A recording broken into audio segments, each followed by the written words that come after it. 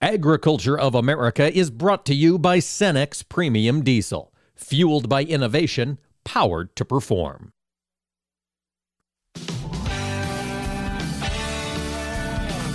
Informing America's farmers and ranchers. This is AOA, produced by the American Ag Radio Network.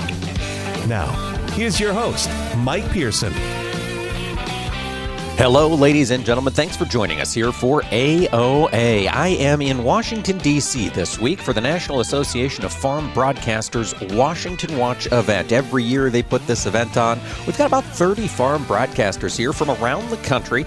We'll be talking over the next several days with legislators and regulators, getting up to speed on the issues that are under discussion here in D.C. On today's program, we're going to have some of those conversations. We're going to talk with Iowa's Senior Senator Charles Grassley here in just a moment. In segment 2, we're going to check in with the National Farmers Union as they prepare for their Farm Bill conversations. And then in segment 3, we're going to talk about the grain markets. Continue to see the rally moving. Yesterday saw both corn and soybeans push higher. That move has continued into the overnight, and we'll be talking with Tanner Emke of CoBank here in a little bit about the fundamental factors he's watching as this grain market heats up for the planting season 2023. And we got updates on the 2023 planting season on Monday from USDA on their third crop progress report of the year. Nationwide, corn planting has moved ahead 5 percentage points this last week.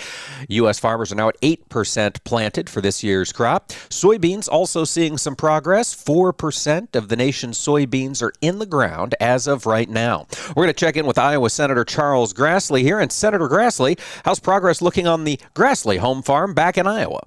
So Robin Grassley was hoping to start planting today, but we had snow last night, and I don't know whether the fields are ready to go today. We didn't get a great deal of moisture, but maybe just enough to keep it from starting today. We had 80 degrees last week, and now I woke up in Iowa before I flew back to Washington, D.C. with 33 degrees, so it's not good. An update on Farm Bill is pretty simple. We got to start writing it pretty soon without having a top line on the budget. We aren't going to know how much money we can spend on the Farm Bill.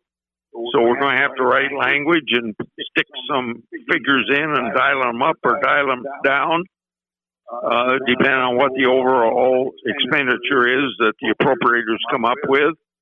My main concerns are if we got enough money, more for research and more for foreign marketing. I want to make sure that the federal government isn't an unfair competitor against the cash renter when we have a situation where land's being put in CRP. We don't want the federal government exceeding that 85% of the cash rent in a particular county. And then, of course, the big 900 gorilla that's got to be in the bill is the crop insurance program. Senator, as you talk to folks about the crop insurance program and the value that brings to growers on the ground, have there been any folks who have come out and are taking aim at that program with a goal to see it eliminated? Not at this point, but I would expect, under no circumstances anybody suggested eliminating the crop insurance program. But I think you will find before this bill gets through the United States Senate, there'll be people putting on caps that after a certain income, you can't participate in the crop insurance program. At least you can't cooperate in it from the sense that, from the extent to which there's a federal subsidy for it. That makes sense. Senator, the other big concern as we get into a Farm Bill writing time period is SNAP, Supplemental Nutrition Assistance Program. Those conversations are heating up. Do you sense there will be big changes to SNAP in this next Farm Bill? Yeah, there'll have to be some changes because you can see that on a 10-year figure, bill stacked up $250 billion for 42 million people on food stamps. It doesn't come out so much per person, but that's a big increase that I don't think he had the authority to do and shouldn't have done. So there's going to have to be some compromise there. And as far as the House is concerned, there has to be some compromise on work requirements for food stamps. See, we had work requirements before the pandemic. Then because we shut down the economy, we did away with those requirements during the pandemic. Now the pandemic's over. We ought to go back to the pre-pandemic policy. But in the end, everybody knows. It doesn't matter whether you like the nutrition programs getting 85% of all the money we spend in the Farm Bill or not. If you don't have a SNAP with the safety net for farmers, you aren't going to have a safety net for farmers. And we need a safety net for farmers. We certainly do, Senator. We need that safety net, particularly in a time of rising costs, which we have clearly been in for the past 3 years. I'm sure you hear about inflation and cost pressures from constituents all the time. Are there any actions that you're watching on the Senate side that could help farmers reduce some of those costs? Well, I think that you got to look at it in the broad picture. The reason nobody likes inflation, but the thing that farmers don't want when they have to borrow money to farm is the interest rates that go up because the Fed is fighting inflation. So I think on a broader appropriations level of expenditure, the extent to which we exceed the rate of inflation or have in the past years, and hopefully not this year, we've exceeded the rate of inflation, then everything we do through the fiscal policy of the federal government is counterproductive to the Fed raising interest rates, trying to get inflation down to that 2% where it was between 2011 and 2020. Those costs definitely have an impact. Senator, I know you've got another call to get to, a busy day in Washington, D.C., but before we let you go, E15 sales nationwide, do you have a sense of some of that legislation in Congress? Can we get that done for 2023? I think it's difficult to get legislation passed, but obviously I'm going to vote for it. I'm sponsoring it along with Klobuchar and Ernst, and maybe we have others, but at least those you may not be aware of. But a year ago, last week, the President of the United States was in Iowa, and he, because of the high cost of gasoline, he made E15 year-round. And then, maybe 6 weeks ago, they announced E15 year-round for 2024. There was some reason you couldn't do it in 2023 put out by EPA to the extent that, the suppliers need time to adjust to it, and we just don't have time in 2023. Well, if the president was willing at this time a year ago to announce it when he was in Iowa, it's not too late to announce it for 2023. So my letter to the president was, do the same thing you did last year and the same thing you've already decided to do for 2024. We need E15 year-round 2023, and then forever, hopefully. And then forever, hopefully. Folks, we have been talking with Iowa's Senior Senator Charles Grassley, Republican from Iowa. Senator Grassley, thank you so much for joining us today. Glad to be with you anytime. Folks, stay with us. When AOA returns, we're going to check in with Rob LaRue, President of the National Farmers Union.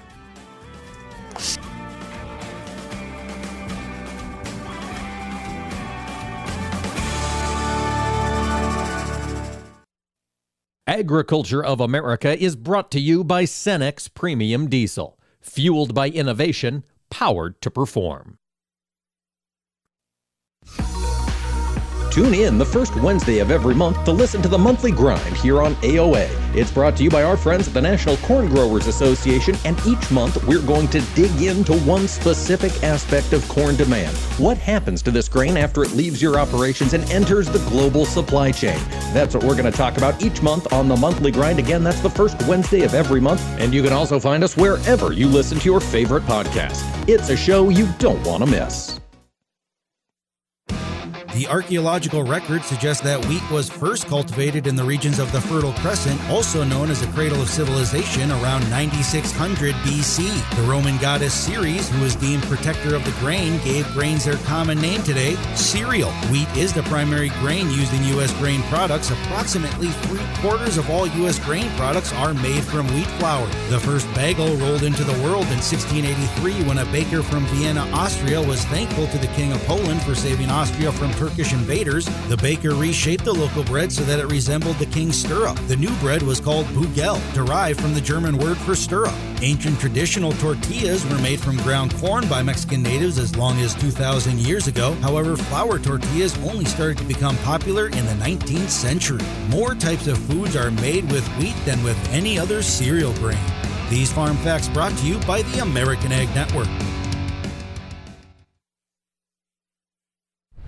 The landscape of media has changed, and people are more skeptical than ever about where they get their news and information. While major news outlets show decreasing credibility, your local farm radio station still shows strong marks. In a recent survey, farmers rated information from their farm broadcasters as almost twice as reliable as major news outlets. Farm radio continues to be transparent, honest, and trustworthy. This message brought to you by the National Association of Farm Broadcasting. What do Mick Jagger, Barbara Walters, and Star Jones all have in common? They've all suffered from something called heart valve disease. Heart valve disease affects 11 million Americans, and if left untreated, can lead to death.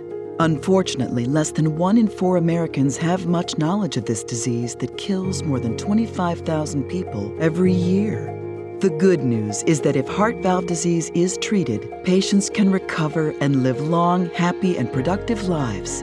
But in order to treat heart valve disease, you need to know if you have it. If you or your loved ones are over the age of 65, have been treated with radiation to the chest, have been diagnosed with a heart murmur, or have a history of heart disease, it's time to listen to your heart. Ask your doctor today about screening for heart valve disease. A message brought to you by Heart Valve Voice US. For more information about the symptoms and treatment for valve disease, go to heartvalvevoice-us.org. Agriculture of America is brought to you by Cenex Maxtron Synthetic Diesel Engine Oil. Oil that runs smart.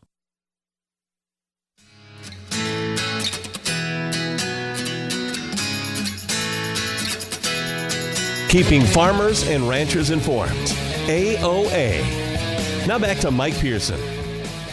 Agriculture of America continues here from Washington Watch in Washington, D.C. We're joined now by Rob LaRue. Rob serves as the president of the National Farmers Union. Rob, thanks for speaking with us today. It's good to be with you. Of course, this time of year, Farm Bill is on everyone's mind as we prepare to rewrite that 5-year piece of legislation. Rob, from NFU members, what are you hearing are the major concerns as this rewrite comes into focus? Well, I think like a lot of folks, Farmers Union members across the country want to make sure that whatever farm bill we get through is going to be one that's going to address their needs for the next 5 years, right? Too often in the past, we've had individual programs that might be right for the time today, but market conditions change. We have weather conditions that change. So making sure that we have a strong safety net in the commodity programs, that we address in some way disaster assistance. And then beyond that, certainty of having a farm bill done on time would also be good. But the key here is a safety net in place for farmers for the next 5 years. As we think about that safety net, as NFU thinks about that safety net, we've got crop insurance programs that exist today. Is that the foundation you'd like to see built upon on this next farm bill? Oh, I think that there's no doubt that crop insurance is absolutely foundation safety net component, right? And then you add on top of that ARC and PLC for the commodity programs, so forth. Are there ways to kind of, strengthen those, whether we're talking about raising reference prices or not? But at the very least, we want to do no harm first on crop insurance. Can we look at ways to make crop insurance or crop insurance-like products available for and use that successful model for even more commodities out there? I think that those are things that are going to be part of the conversation. But making sure that we have strong crop insurance. Can we strengthen other programs around it? There's always disaster assistance as that other component.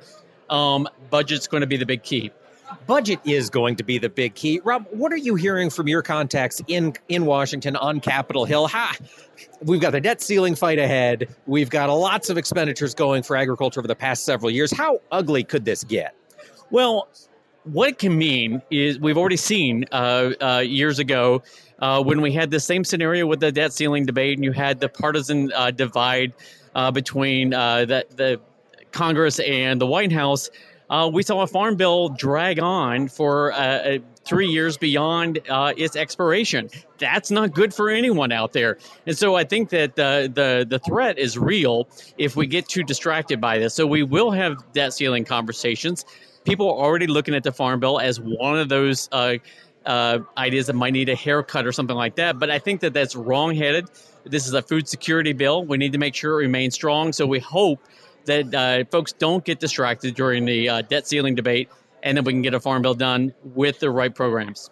Now, of course, when we have these farm bill discussions, it's always the time to bring up new ideas, include some new programs, and take a look at programs that we've had in the past.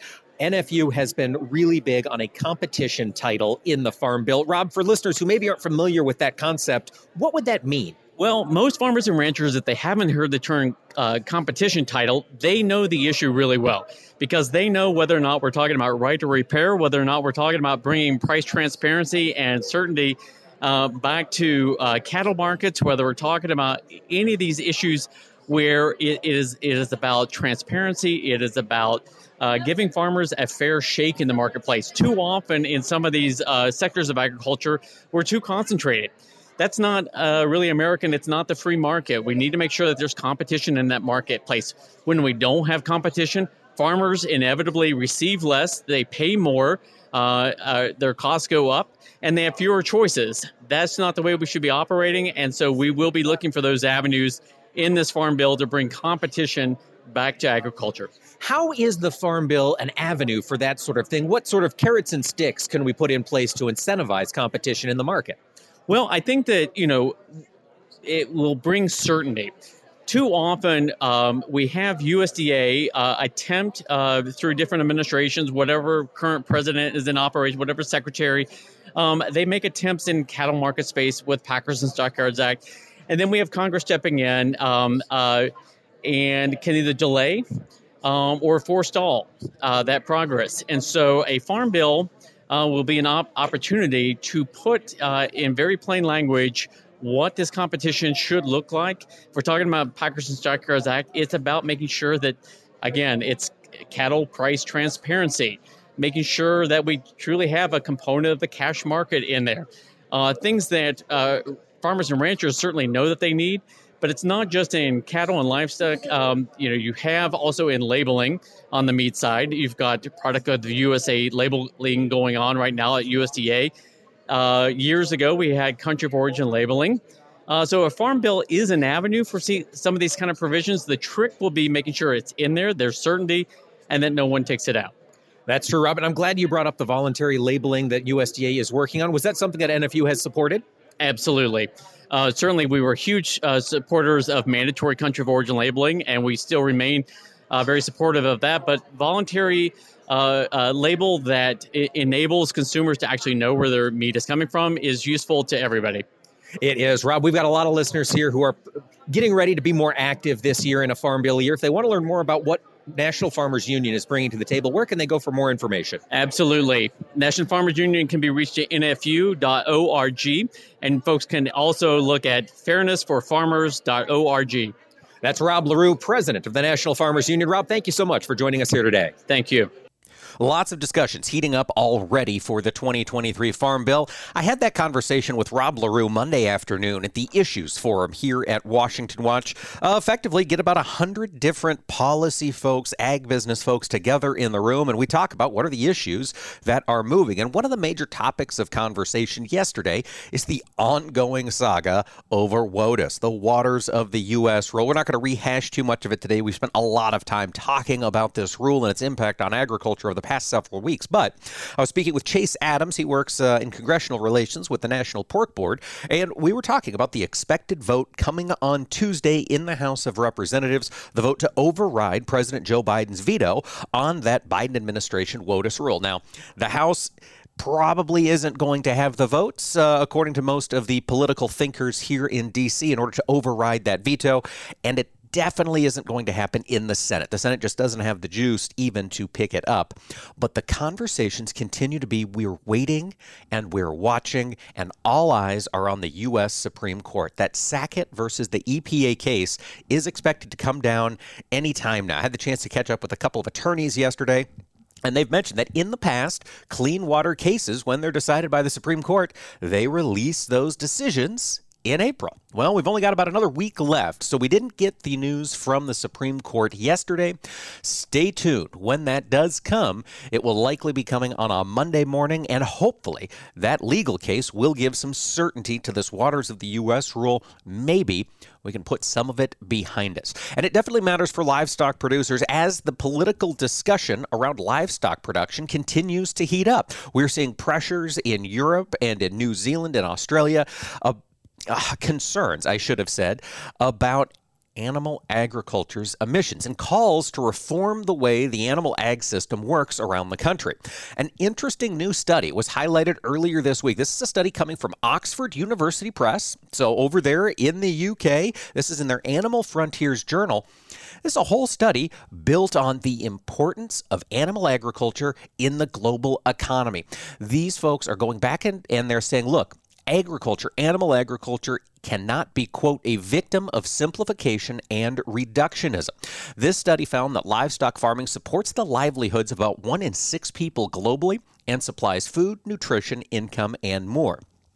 Over the past several years, as we've been talking about the push for plant-based diets, there have been calls from some of the more environmentally progressive folks to say, look, let's just use our ground to grow food that humans eat. Let's not use it to grow corn that we're going to feed to livestock. But our authors point out, quote, plant-based production does not only lead to human edible food, but also large amounts of inedible biomass. Livestock are the most likely viable option to return those nutrients captured in this biomass back into the natural cycle while producing high-quality human edible food. That is a refrain I hear from my friends in the meat production business all the time. There is no other way to turn these vast acres of inedible calories into human edible food, except perhaps by letting an animal graze on it first, and then we can turn that animal into food. So we'll continue to watch this. I thought that was a fantastic study. I will share the link to that up on our social media pages and on our Twitter, so you can be sure to check that out and have a little more evidence in your pocket when you're talking about these issues with folks outside the industry of agriculture. The other major topic of conversation here in Washington, D.C., we're starting to see the headlines build on it already. The debt limit, the debt ceiling debate. It is expected from a lot of the people and experts here in D.C. that I talked to yesterday that this debate is just heating up. It will likely get into its stride as we get into midsummer, which is likely when the Farm Bill debate is heating up. Stay tuned. We'll be keeping up to speed on all of these issues as this year moves on. Agriculture of America is brought to you by Cenex Premium Diesel. Fueled by innovation, powered to perform. Join us every Tuesday for Around the Table, brought to you by CHS, as we discuss how cooperatives support farmers and ranchers and build strong communities. Each week, we'll chat with voices from across the cooperative system. From global market access to local expertise, we'll explore how co-op ownership means you own a world of opportunities. Tune in on Tuesdays or visit cooperativeownership.com to learn more.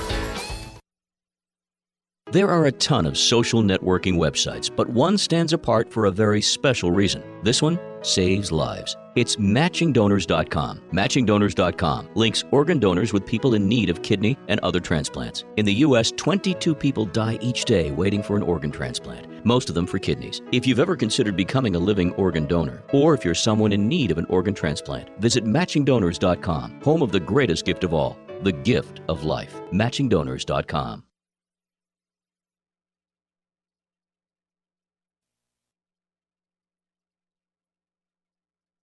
You're listening to AOA for the American Ag Network. I'm Richard Risvet with this market update. China's gross domestic product grew 2.2% from the previous quarter and 4.5% year-on-year for the first quarter of this year, beating analysts' expectations of a 4% growth. China's GDP grew 2.9% in the fourth quarter of 22. Domestic consumption rose 5.8% year-on-year, which accounts for 40% of GDP in China. Investment was up by 5.1% year-on-year, and this sector accounts for 37% of GDP. Exports account for 20% of GDP, and they rose by 8.4% in the first quarter. Growth in exports was encouraging, considering a decline in demand for goods from the United States and from Europe. Today's numbers raise optimism for the Chinese economy, which has positive implications for the global economy as well. Retail sales in China jumped 10.6% year-on-year in March, up from 3.5% in February, and above analyst expectations of 7.4%. But there were areas of concern for China's economy. Sales for higher valued goods continue to be soft. Auto sales fell 2.3% year-on-year, while home appliance sales were down 1.7%, and electronic sales dropped 5.1% year-on-year. Overall, though, the data shows that the private sector remains cautious. While state-owned enterprises are responding to government-led investments, the consumer is increasing spending on small-ticket items, but also lacks the confidence in the recovery to invest in big-ticket items. Russian officials again blocked inspection of ships moving through the safe corridor as part of the Ukraine grain initiative. It is the second time in as many weeks that movement has been halted, although Russia continues to blame it on others. The Joint Coordination Center institutes a coordinated plan for the inspection of ships moving through the corridor, but Russian inspectors decided to randomly pick ships of their choosing, causing everything to come to a halt. And without explanation, they have also refused to register 3 ships since April 14th. 2 of them were destined for China. This is AOA for the American Ag Network. I'm Richard Ristvet. 54. So basically, it's too late to start saving for retirement, right? Not right. Starting to save, even in your 50s, can really make a difference. Well, right now, saving seems hard to wrap my head around. Plus, with the way this year's been going... Hey, listen, it's okay. You still got this. Just go to aceyourretirement.org. It's an online tool from AARP that can help you get your retirement savings on track no matter your age. It's free and only takes about 3 minutes. I like 3 minutes. Yeah, at aceyourretirement.org, you'll chat with Avo, the friendly digital retirement coach. Just answer a few questions and you'll get a personalized plan and tips to help boost your retirement savings. Tips that are easy to understand and tailored to your lifestyle. I like that too. Plus, it's sponsored by AARP, so you know they got your back. Just head to aceyourretirement.org and make your plan to start saving for retirement. Thanks. That's aceyourretirement.org. A message from AARP and the Ad Council. Agriculture of America is brought to you by Cenex Premium Diesel. Fueled by innovation, powered to perform.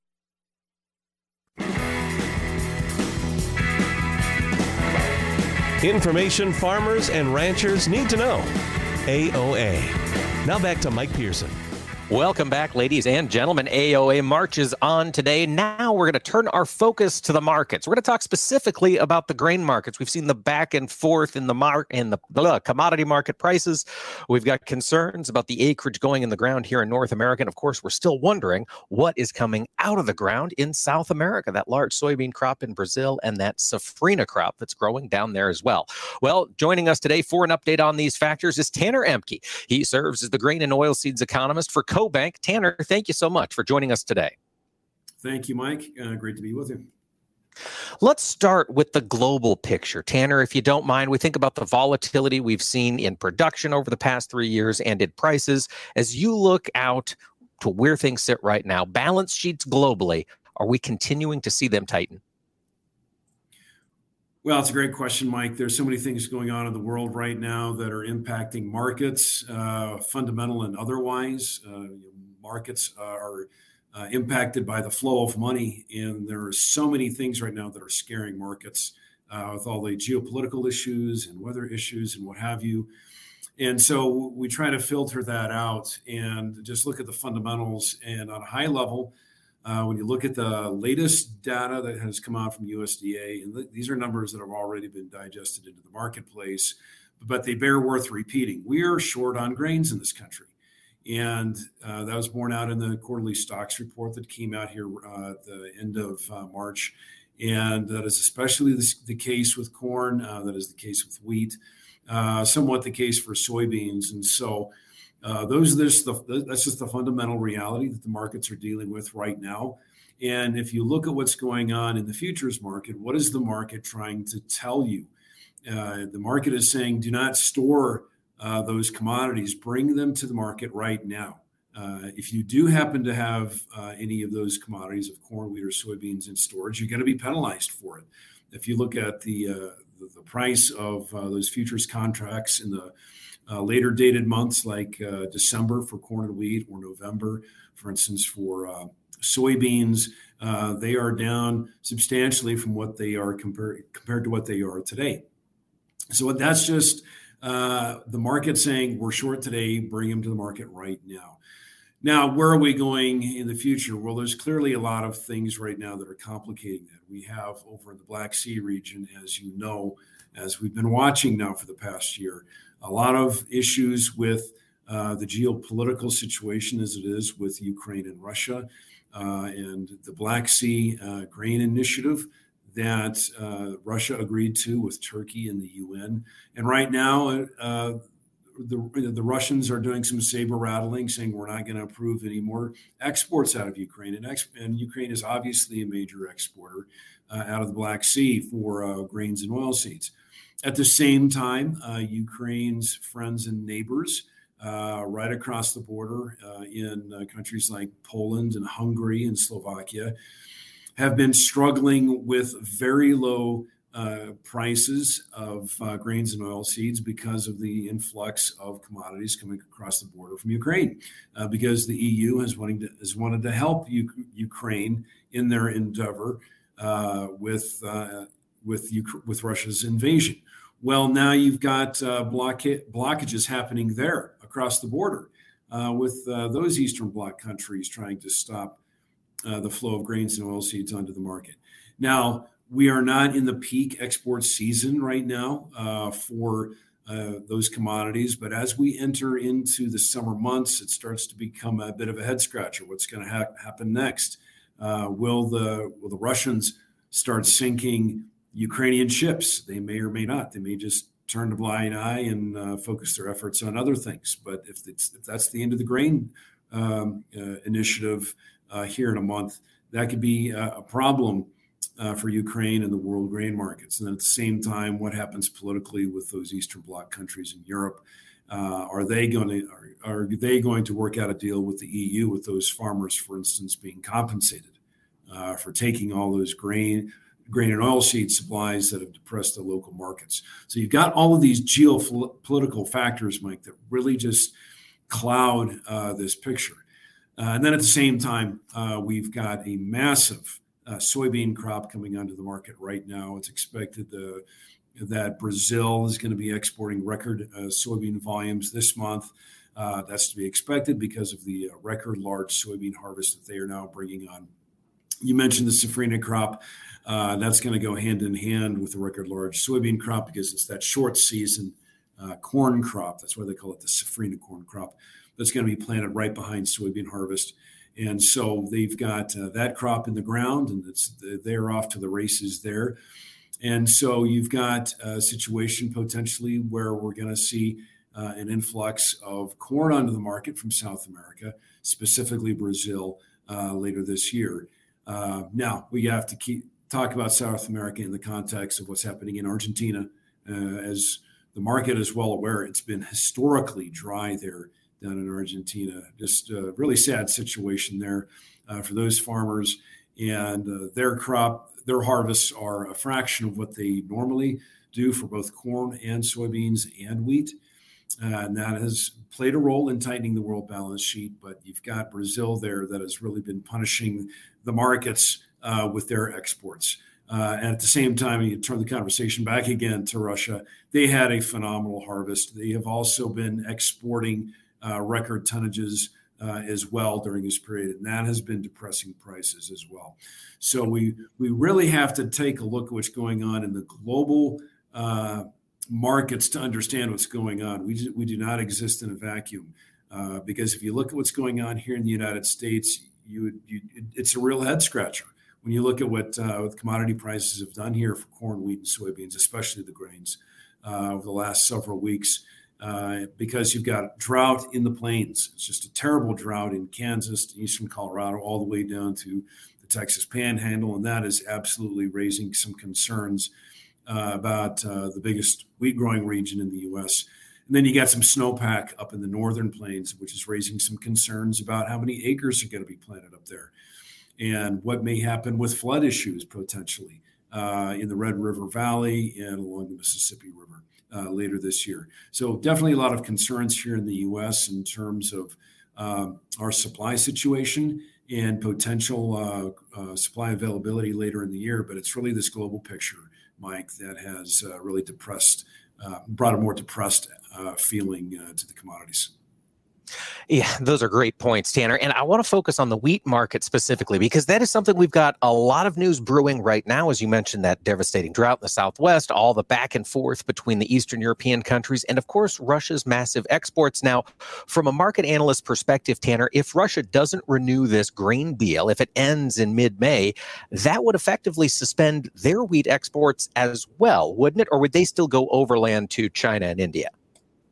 They're still going to keep exporting. Remember, the Black Sea Grain Initiative is the agreement, basically, that Russia will not sink Ukraine's ships. They will allow them safe passage through the Black Sea. If that agreement expires as it is expected to in the middle of May, then what happens next? Will the Russians sink those ships? Will they not? We're not quite certain. The Russians are certainly going to guarantee the export of their own cargoes, of their own ships. Not so much of the guarantee now for the Ukrainian ships. So those Russian ships are still going to move. They can also move overland as well. But it's that trade, especially from Russia down into Turkey and that isthmus there, that is very important. Turkey has been now the major importer of a lot of those grains, and a lot of milling capacity in Turkey, and then they send that flour down into the Middle East, North African market. So that's an important trade that the Russians are going to be taking sole advantage of, and we'll see if they're going to be amenable to more exports. I'll tell you, if you're a Ukrainian exporter right now, it's a very stressful time because if that grain initiative is not renewed, then the cost of insurance for those boats coming out of those Ukrainian ports is going to go sky high. It's already high, but it's going to go higher. And so then it becomes perhaps just an economic issue. It may not pay to send those boats out because it's just too expensive. All right, that is going to be an ongoing issue. Tanner, let's bring our focus back here to the United States. We're gearing up to put our crops in the ground here for the 2023 cropping season. Back on March 30th, we got the USDA's planting intentions report. From your perspective, how well did that jive with what you were expecting here to see this spring? Made a lot of sense with what USDA was saying on the quarterly stocks. We're especially tight on corn, and the market has responded, and farmers have thus far, at any rate, in the first 2 weeks of March, at any rate, what the farmers were deciding was that we're going to have more of an increase of grains, feed grains, especially corn, not so much for soybeans, because again, Brazil has really been moving a lot of soybeans into the market, and that has depressed the enthusiasm for the market to try to incentivize more soybean acres in North America. And so the attention then turns to, okay, what about the grains? What about corn? And so that's where the enthusiasm right now is in the market, is to try to incentivize those an expanded corn acreage in the U.S. Because we had a lot of problems in Argentina. You have a lot of problems, again, with Ukraine. And the feed demand is very strong in the U.S. interior. That has not gone away. And so with the interior basis bids extremely high for corn, just all over the Corn Belt, especially in those western states where all the feedlots are, that's absolutely driving the market to try to incentivize farmers to expand their corn acreage. We've been talking with Tanner Emke, lead economist for grains and oilseeds over at CoBank. And Tanner, thanks so much for joining us today. Agriculture of America is brought to you by Cenex Maxtron Synthetic Diesel Engine Oil. Oil that runs smart. You are not your diagnosis. A medical chart is not your identity. And vision loss does not define you. Your drive shows who you are. And you are not alone. Because we are driven too. To be a beacon of strength. A champion of courage. An advocate for hope. You are not alone. Because we are stronger together. We drive the research for the cures we are finding. We're fighting macular degeneration, retinitis pigmentosa, Usher syndrome, and the entire spectrum of blinding retinal diseases. We fund. We fight. We win. We are the foundation fighting blindness.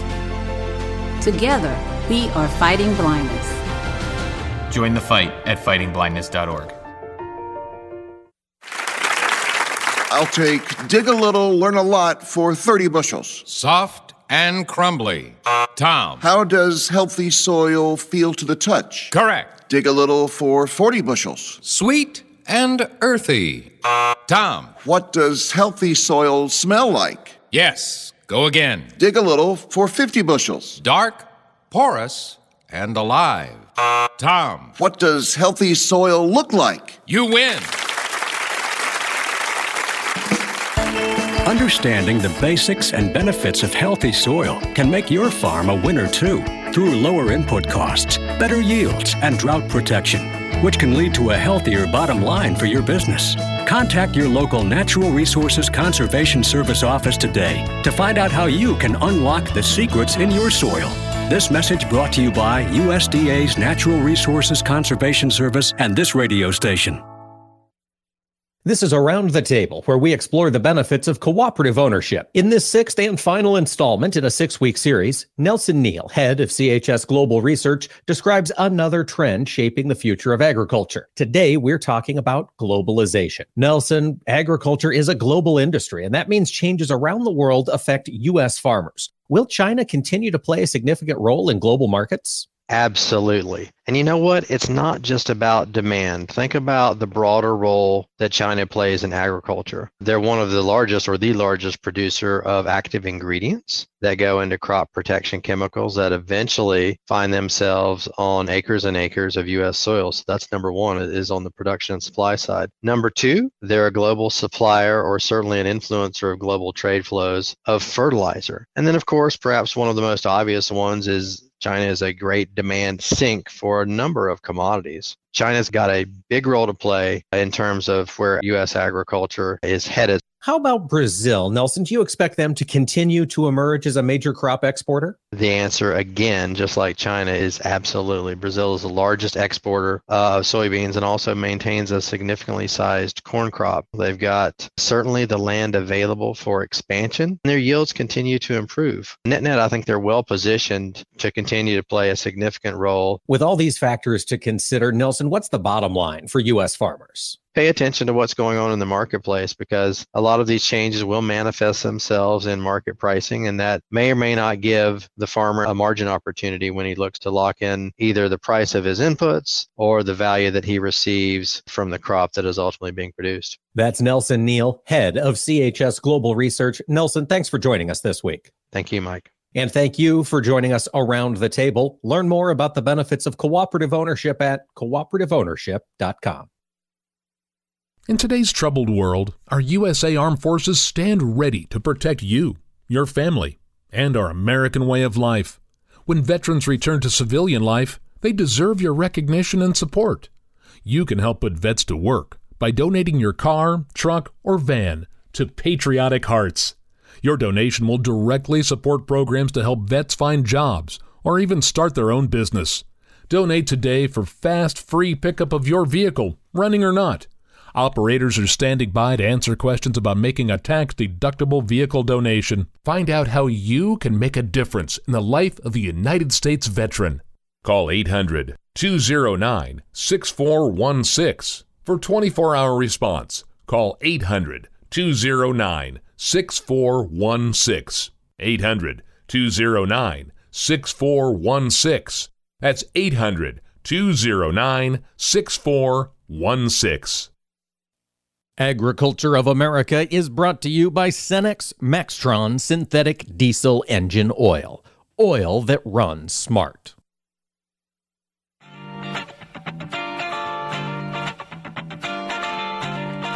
Information farmers and ranchers need to know. AOA. Now back to Mike Pearson. Welcome back, folks. AOA March is on this morning. And of course, we've been talking a lot about issues developing in Washington, D.C. today. But before we go, I want to take a step back and look around the world because we continue to see news develop that impacts the commodity markets. And one of the ongoing stories for the last 3 years has been what is going on with China's economy. After the coronavirus started there, they shut down, began their COVID-0 policy.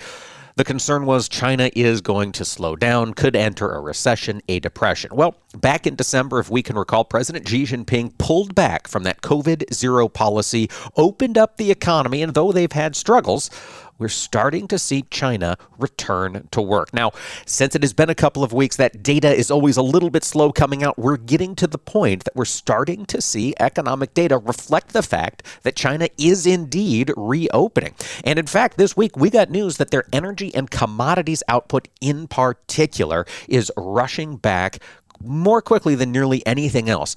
The month of March saw records set in China for coal mining, natural gas output, and oil refining. Now, this is in line with their broader economy's stated growth at 4.5%. That is much stronger than most global economists were anticipating here in the first quarter 2022 in that country. However, the Chinese economists expected they were going to have 5% growth, so it did come in a little bit below what they were anticipating. But the overall theme is that the Chinese are returning to work. Oil processing continues to advance. The focus on energy security that China has been really pushing for the better part of 2 years intensified after Russia invaded Ukraine. We saw the price of energy globally shoot up, and China has decided to double down on coal-produced electricity. Their coal production is expected to continue to surge, and production for coal increased 4.3% in the first quarter 2022 to 417 million tons. Natural gas output up 4% to 20.5 billion cubic feet. Now, this is happening, this economic rebirth, so to speak, in China, or at least this commodity-driven growth in China, is coinciding with a time of more external engagement for Chinese leadership. We've seen the Chinese and the U.S. get into loggerheads. We've got a lot of discussions, a lot of disagreements when it comes to policy, when it comes to information security, when it comes to technology, when it comes to agricultural exports, and that's creating some tension, and that's encouraging the Chinese to broaden their pool of buyers. We talked about the trip between Brazil and China. President Lula da Silva of Brazil went down to China this past week. In that time, they were signing many, many different agreements. The Brazilians and the Chinese have now renormalize their diplomatic procedures, and both countries are expected to be making investments in the other one in order to improve, well, in the Brazil case, it's predominantly food security from the Chinese perspective. But Brazil isn't the only country that China is talking to. After 4 years of political tiffs with the country of Australia that resulted in China suspending imports of many of their ag products, barley, beef, pork, all were suspended over the past several years coming into China from Australia. And now the Chinese are saying, hey, let's rethink this. Last week, the Australians announced they had reached an agreement with China to resolve their dispute over barley imports, which they have been working on pretty consistently since January. And earlier today, the Australian government came out and they said they are reaffirming their commitment to improving agriculture ties with China. There's a ministerial meeting happening today in Australia that is going to be working to get these things together. Bringing the focus back to the United States. If you are a grassland grower, if you're looking for some conservation programs. The USDA has announced effective yesterday, signups are open for the Grassland Conservation Reserve Program for 2023. The USDA has announced that this is open for private landowners. You can begin signing up for the Grassland Conservation Reserve starting on Monday, April 17th, and this will run through May 26th, 2023. Grassland CRP, this is the unique working lands program. This allows producers and landowners to continue grazing and haying practices. Remember, you can let the livestock manage that grassland, handle the conservation, so you're not out there mowing it and etc. Although you can also hay under the Grassland Conservation Program. The idea is you're conserving grasslands and promoting plant and animal biodiversity in there, as well as healthier soil. So if that's something you're looking at, if you've got grasslands you use on your operation, you want to be able to graze them, you want to be able to earn a little bit extra for encouraging those programs to get together, then by all means, check that out. You can log in right on the USDA website to get that done. One other piece of news here as we remember our sitting in Washington, D.C. today, we will be hearing from Agricultural Undersecretary Jenny Moffitt. I talked yesterday about the report that USDA issued earlier this week highlighting the improvements to biosecurity throughout the poultry supply chain, and Jenny Moffitt is going to expand on that. She'll be testifying at a House Ag Subcommittee hearing later today about the review of the USDA animal disease prevention and response efforts. Now, this is going to go beyond the HPAI, though no doubt that will be eating up a majority of the conversation, as that has been the largest animal health impact for the past 3 years. But it's also expected we will be talking about the efforts to prevent and keep African swine fever off our shores, as well as some of the risks around foot and mouth disease as they continue to exist out there in the world. We've also got some updates on global ag export rankings. Beef and chicken in 2022. What country was the world's largest exporter? Wasn't the United States. It was actually Brazil. They led in both beef and chicken exports. Remember, we're not just talking production. They export a lot more than they produce. The U.S. still produces and consumes a lot. Interestingly, the EU, number one in pork exports in this past year. They took the title from the United States after China has scaled back some of their pork purchases following that African swine fever outbreak. Though African swine fever could be a concern in China, that might still be with us, folks. Tune in tomorrow. We'll be talking a lot more of these issues, and I'll be bringing some of the conversations we'll have today in D.C. with representatives, legislators, and regulators here at Washington Watch. Thanks for listening, everybody. We'll see you tomorrow for more AOA.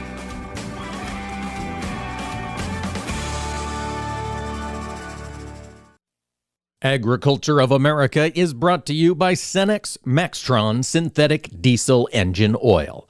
Oil that runs smart.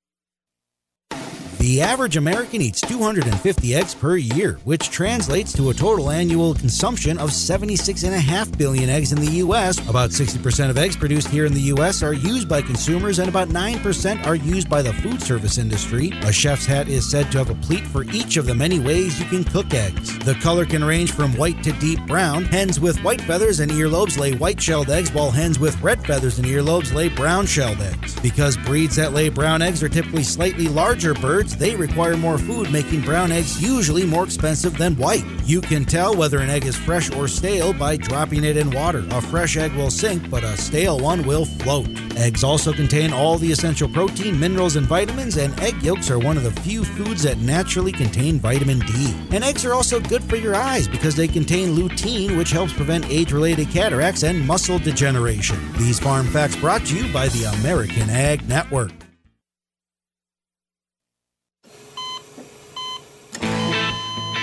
As an organ donor, your story doesn't have to end. The good in you can live on. In fact, you could save up to 8 lives with your gifts. Your heart could keep beating. Your kidneys could keep filtering. And your intestines could keep on digesting for others. And that's not all. You can improve the lives of 50 more people as an eye and tissue donor, restoring sight and health. And you're not just helping out the person receiving the transplant. You're touching whole families with your life-saving gift. Register in minutes. Just go to organdonor.gov.